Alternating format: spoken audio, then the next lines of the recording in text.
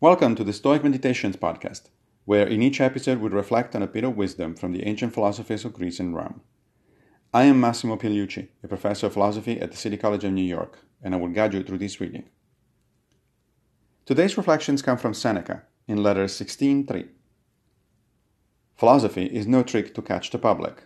It is not devised for show. It is a matter not of words, but of facts.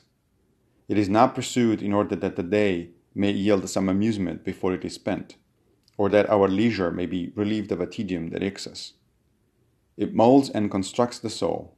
It orders our life, guides our conduct, shows us what we should do and what we should leave undone. It sits at the helm and directs our course as we waver amid uncertainties. This is a clear statement of a notion that was as common in ancient Greece and Rome as it is alien to the modern mind. The idea that philosophy is a practical endeavor, and indeed one that is essential in order to live a good life.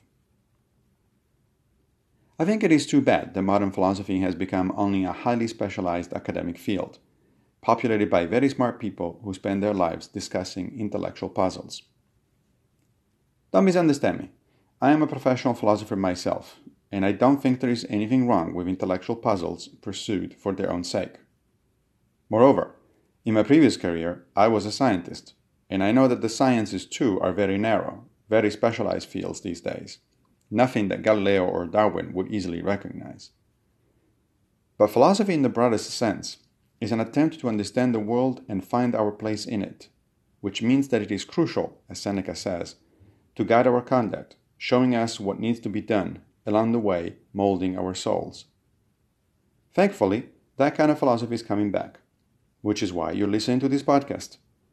An increasing number of philosophers are rediscovering the wisdom of Seneca's words, and more generally, the pivotal role that practical philosophy can play in making our lives truly worth living. It is time to reclaim from religion the role of philosophy as moral guidance, to which we can add its value in teaching us to act reasonably and to think critically, the latter being something we are in dire need in a society imperiled by rampant fake news and alternative facts. Thank you for joining me for another Stoic meditation. I will be back with a new episode very soon, fate permitting, of course.